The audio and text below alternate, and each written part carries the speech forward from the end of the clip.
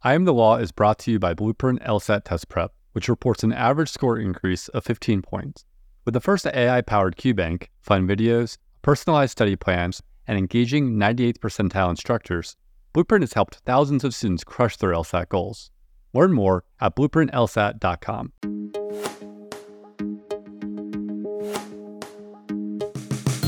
From Law Hub, this is I Am the Law, a podcast where we talk with lawyers about their jobs to shed light on how they fit into the larger legal ecosystem. In this episode, Kyle McEntee interviews an experienced appellate lawyer who highlights the challenges of getting into this line of work.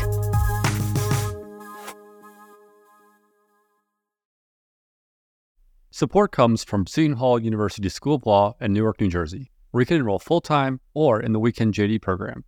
In the heart of New Jersey, with proximity to New York City, Seton Hall is dedicated to your outcomes, evidenced by high employment and bar passage rates.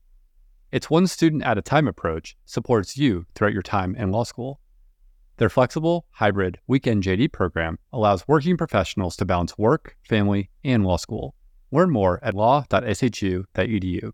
Support also comes from the University of Idaho College of Law and its two locations. The Moscow location has all the resources of the university's main campus, neighboring a picturesque, charming college town. The Boise location is in the heart of downtown, just blocks from the seat of government. Either Idaho Law location provides an abundance of outdoor opportunities. As the only law school in the state, Idaho Law provides near-exclusive access to the courts, the legislature, and the rapidly developing business and nonprofit communities.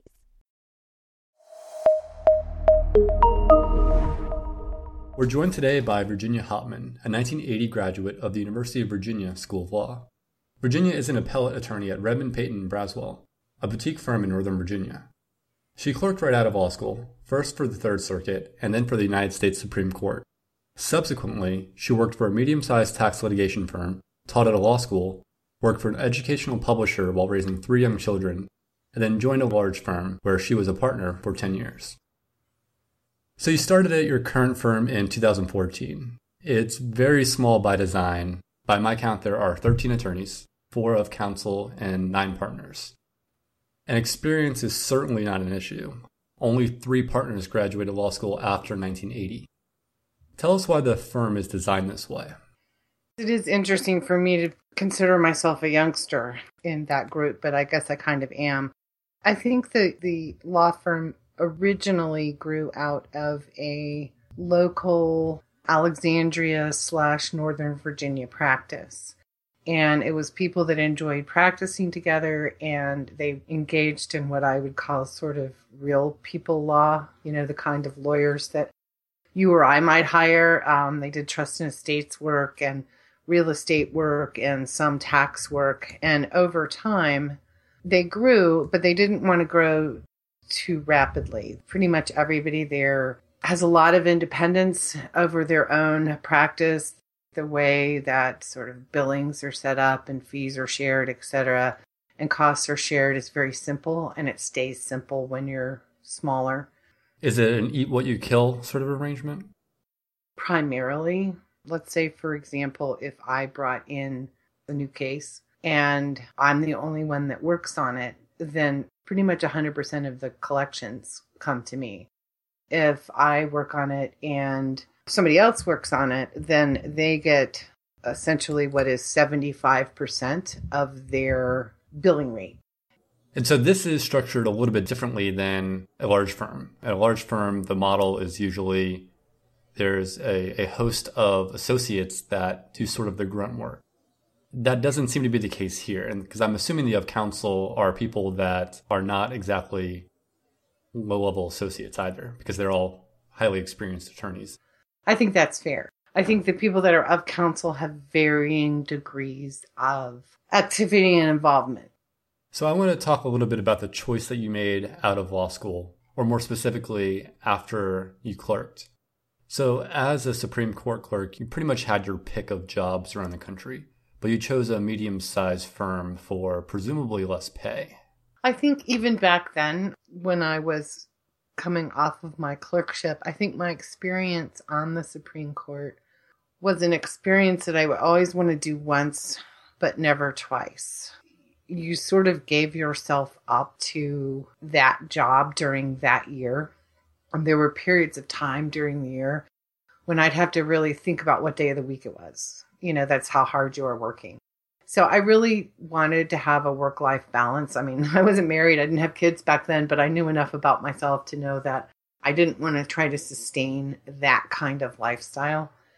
And so I was looking for a place where there was more balance and everybody knew each other better, and there was less of I hate to use the word sweatshop because that can be interpreted so many ways, none of which are very positive. But I didn't want to go to a place where it was so big that people sort of competed for attention based on how many hours they were working. Let's turn to your practice now. As an appellate attorney, you help on appeals. Can you explain generally what an appeal is? An appeal is what happens once you have a decision by the initial court of record. Whether you're in state court or federal court, you start essentially at the trial court level. You'll get a decision from that court, whether it's from a jury after a jury trial or at a different stage earlier in the proceeding. You get a final decision from that first court. An appeal is your opportunity to take it up to the next level and ask the combination of judges, the number varies depending on the court, to review the decision below. And if you're the person that is taking the appeal, you essentially are asking to overturn the decision made by the first court and essentially tell that court that they did something wrong. Conversely, if you're the person who is not taking the appeal, but your case is going up by the other side, then you're essentially asking the reviewing court to affirm or to tell the lower court that they made the right decision. So what's the rough breakdown of your clients? Are they mostly those who lost or won at the lower level? That's an interesting question. I've never really thought of it that way. Right now, I would say I have more clients who lost at the initial level. I think if I look over sort of the history of my appeals, it probably breaks about even. It is generally an easier road if you won in the first court than it is if you're taking the appeal up. Often those are not quite as memorable as the ones that you actually take up yourself. So how easy is it to fill your plate up with appellate work? That's not easy. There are a variety of different models that you can use to fill your plate up with appellate work. But no matter which way you go, if you want to be a full-time appellate lawyer, it will take a while to do that, and you have to actually focus very much on that aspect of practice. A lot of times, trial lawyers understandably don't want to turn their case over, whether it is internally within the same big firm or whether you're a smaller trial lawyer. You want to keep your case as it goes up on appeal. So there is sort of a natural resistance to let go that appellate lawyers have to deal with in terms of getting business. And I think there is perhaps a bit of a lack of recognition that good appellate lawyers are really different animals than good trial lawyers. So I want to talk a little bit about these differing skill sets. If appellate work is difficult to get, but it's really a different beast than trial work, how does one transition to doing all that appellate work? I think a couple of things help. I think it helps to really appreciate on a positive level, not a competitive level, some of the difficulties and nuances that legal questions can hold. It's not as much about you're putting on some kind of story. Like a lot of times if you're a trial lawyer, it's really important for you to build a storyline behind your case. And part of that has to do with the fact that you're dealing with gathering the facts and trying to organize them in some ways that will make sense to a jury or to a trial judge. And there is a certain amount of, I hate to use the word theatrics. I don't mean that in the sense of being false, but I mean that in the sense of understanding how you want the story to come about and what it is that it's going to be easy for a group of people who have no idea what you're talking about to actually want to and be able to follow what you're saying. If you're an appellate lawyer, you are basically removed from the first level emotions of the fact witnesses and trying to marshal that into a case. However that resonated in a given courtroom is never going to translate as you go up on appeal.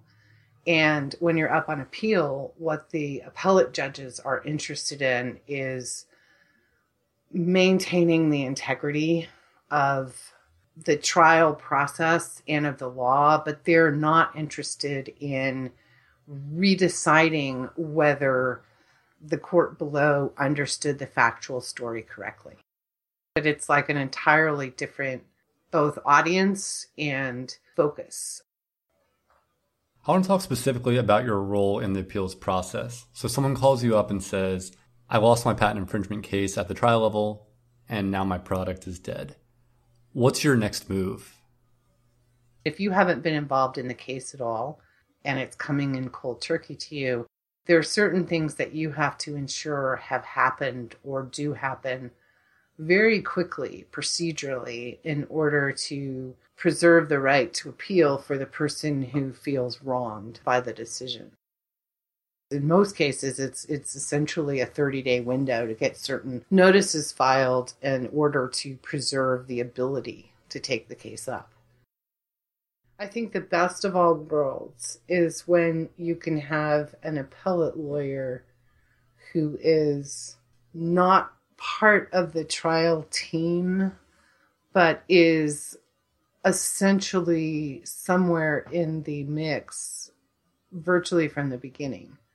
Because there are things that an appellate lawyer understands are important to preserve as your case goes through the process. Can you give an example? Well, the best way I can give an example is there's another lawyer that I like to work with a lot. And, very early on in the time we started working cases together, the reason I like working with him is I realized that he's all about the facts and I'm all about the law. And you need both when you're building your case, but it's just a different mindset. And the way he starts viewing a case almost from the beginning when it first walks in the door is, how's the jury going to hear this? And the way I always look at it almost from the beginning is, how do we marshal the story that we have in order to best fit X, Y, or Z legal theory? The goal of an appellate attorney and the trial attorney, it's going to be the same broader goal. It's going to be help this client win. But it seems that because the objectives within the trial and the objectives within the appeal are different, that sometimes that could be a conflict when you're working with the trial attorneys. Do those conflicts come up? And then if they do, how do you resolve them with the trial attorneys? So sometimes there is that tension, but for the most part, you work it out. You both are trying to do the best job you can for your client. I actually think it's a strength when you have both of those voices on a team. Your trial lawyer is correct in the sense that you don't want to clog up the microphone that goes to the jury with too much detail because people will not be able to follow it. So you have to strike a balance, but the appellate lawyer is also right that you need to make sure that at critical points you preserve the right to ask the judges on the higher court to review with what your trial judge decided you would not be able to raise back at, let's say, summary judgment phase.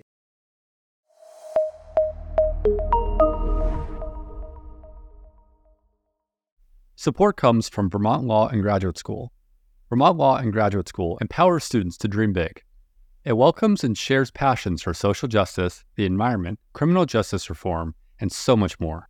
At BLGS, realism and idealism collide. Together, students and faculty positively transform the world around them. From an accelerated 2-year JD to an online hybrid JD, VLGS offers innovative programs where you can learn at your own pace. To learn more, please visit vermontlaw.edu. Support also comes from Albany Law School. Albany Law School is committed to increasing access to the legal profession. Albany Law's online FlexJD delivers all the benefits you'd expect from an institution that's been educating future lawyers and leaders since 1851. With one in-person session per year, you'll complete most of your work online, giving you the flexibility you need to earn your law degree when and where it works for you.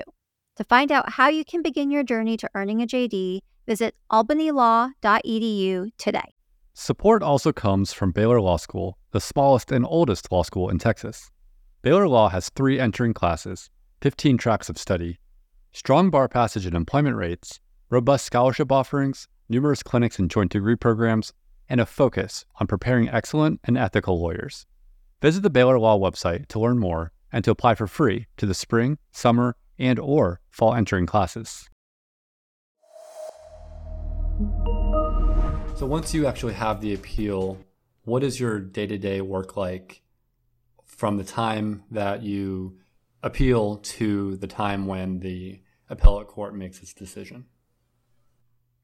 Well, there's a combination of detailed procedural work and more intellectual, scholarly work. And I'll start with the detailed procedural work first because different appellate courts have different rules that you have to follow. In all cases, it's really important, if you want to be an appellate lawyer, that you know the rules of the court you're appealing to and that you review them, even if you think you know them. If you don't get them right, can end up kicking the case out of court, which means that your client is left holding the bag.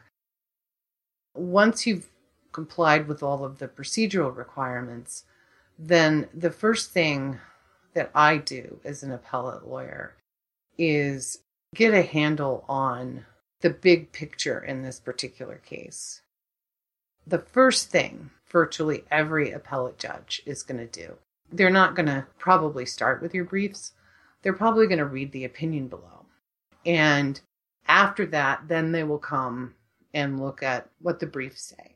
One piece of advice that I got that has really stuck with me over the years from Chief Judge Seitz, who I clerked for on the Third Circuit, is he would always tell us when we were drafting opinions for his review, he would always tell us that he wanted the decision maker or the person reading the opinion to know what the answer should be by the time they finished reading the facts.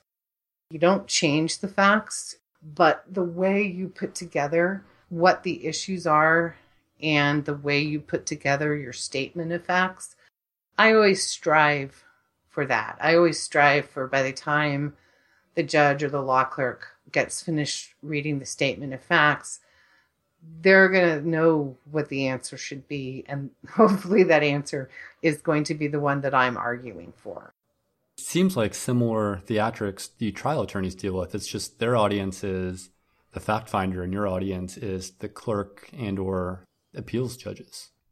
I guess I wouldn't use the word theatrics because it's usually written. It's in the way you put the statement of facts together in writing, which to me is a very different kind of skill set than the way you try to present things orally. But I suppose from the perspective of wanting to put your story in the best light, that's correct. Although there's certain emotional overtones that you want to make sure you get through at the trial level that may or may not have big legal ramifications. And there's a lot less of that at the appellate level. It's more given what was presented, what should the legal result be in this case? So once you have the statement of facts written, and I assume that's part of your brief. Yes. What goes into the research that you do to then persuade the court that the lower level court either made a mistake of law or that the law should be different? I think one of the most important things, and sometimes one of the most difficult things to do, when you first get the case is to do the basic research that you need to do and get an understanding of the decision, probably largely from the opinion below. And then work with your client and or trial counsel, if they're still involved, on the narrowing down of what you want to present to the appellate court. And sometimes that means that there are going to be places where the trial lawyer and or the client have a lot of emotional investment that you're going to have to essentially tell them they need to let go of that as they go up on appeal. That sometimes can be a tension between the trial lawyer and the appellate lawyer. You're looking at it from the eyes of the appellate panel, and some of the things that were very important to you at the trial level, let's say to prove the other side was not credible, or, to establish that you were right on this argument and the other counsel was wrong. At the end of the day, a lot of those arguments are not going to matter. Ultimately, the Court of Appeals is going to be looking at what law should have been applied to the given set of facts, not the rough and tumble about who was right and who was wrong and who was more credible about getting X, Y, or Z. And one thing that people don't really realize is one of the most time-consuming things when you're dealing with an appeal is every sentence you write in your statement of facts, you have to cite to the record and you have to compile that part of the record and put it together in something called an appendix that goes with the briefs. And I always underestimate when I'm thinking, when I'm trying to budget or thinking about how much time an appeal is going to take, I always underestimate how long it takes to put together the appendix. But in most courts, you have to agree with the other side ahead of time what's going to go in there, and then the appellant has to pay to put it together. So there is a lot of give and take, especially if the lawyer on the other side, if you're the appellant and the lawyer on the other side is not an experienced appellant lawyer, they're going to be scared to leave anything out. You're going to be dealing with trying to convince them to hone it down to a manageable level. The appendix is kind of part and parcel of what goes into your statement of facts because it has to be referenced literally at the end of every sentence. And then you put together your argument based on the facts that you have and the research that you've done. So this is clearly a lot of writing. Is there much oral argument that comes after this, or is the bulk of the work accomplished through written words? The bulk of your time and the bulk of the importance of what you're doing is in the written. Because you don't ever go to an appellate argument without the court having had some organized mechanism and process so that they are prepared. They will often do research independent of what the parties present. Your panel, or at least, a designated portion of your panel, depending on your court, is going to be very well prepared. You're not just there rehashing or trying to put into words what you wrote on the paper. Almost like you assume that everybody understands that, and then you're moving from there. Both the judges I clerked for both believed that about, I'm arbitrarily putting a number here, but about 90 to 95% of the decision-making process is based on the papers. And the argument is generally to clear up. Sometimes it's for judges who disagree with each other to use the argument to sort of try to convince the rest of the panel to go their way by the kinds of questions or the type of questions they're asking.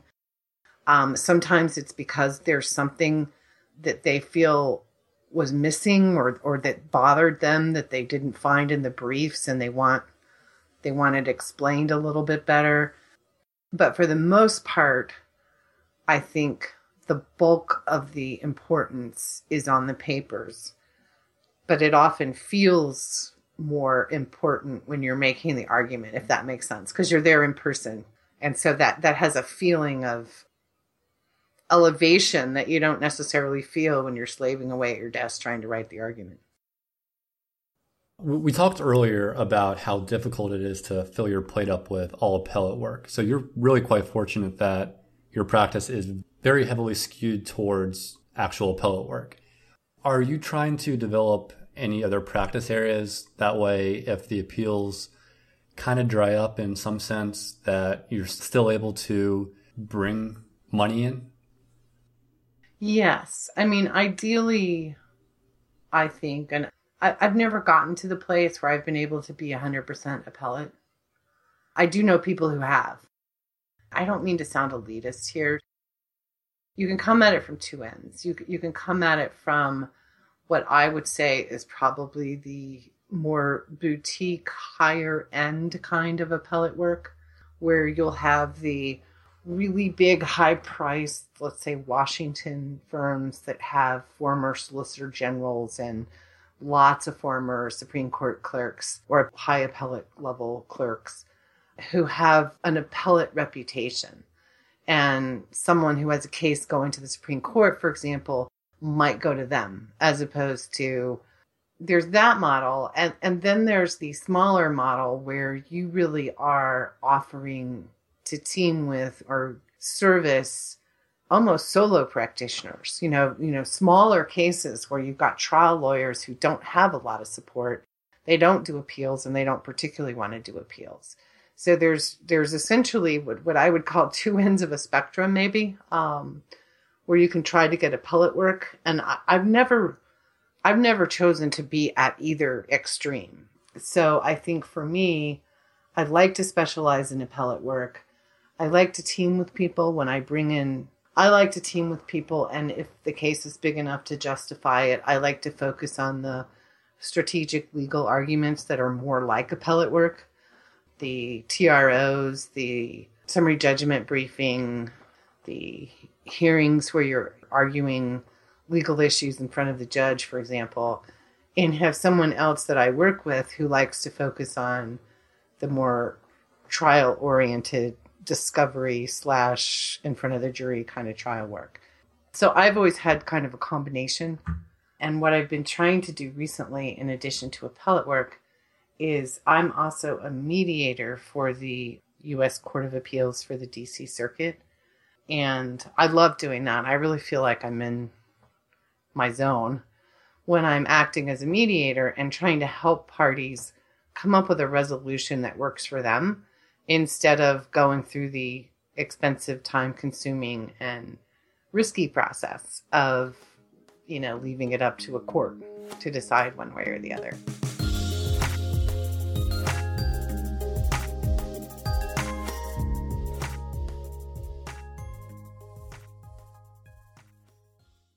I Am the Law is a LawHub production. Don't forget to subscribe and rate this show in your favorite podcast app. Thank you to our presenting sponsor, Blueprint LSAT Test Prep. Thank you also to our other sponsors, LSAT Lab, Seton Hall University School of Law, Vermont Law and Graduate School, and Baylor Law.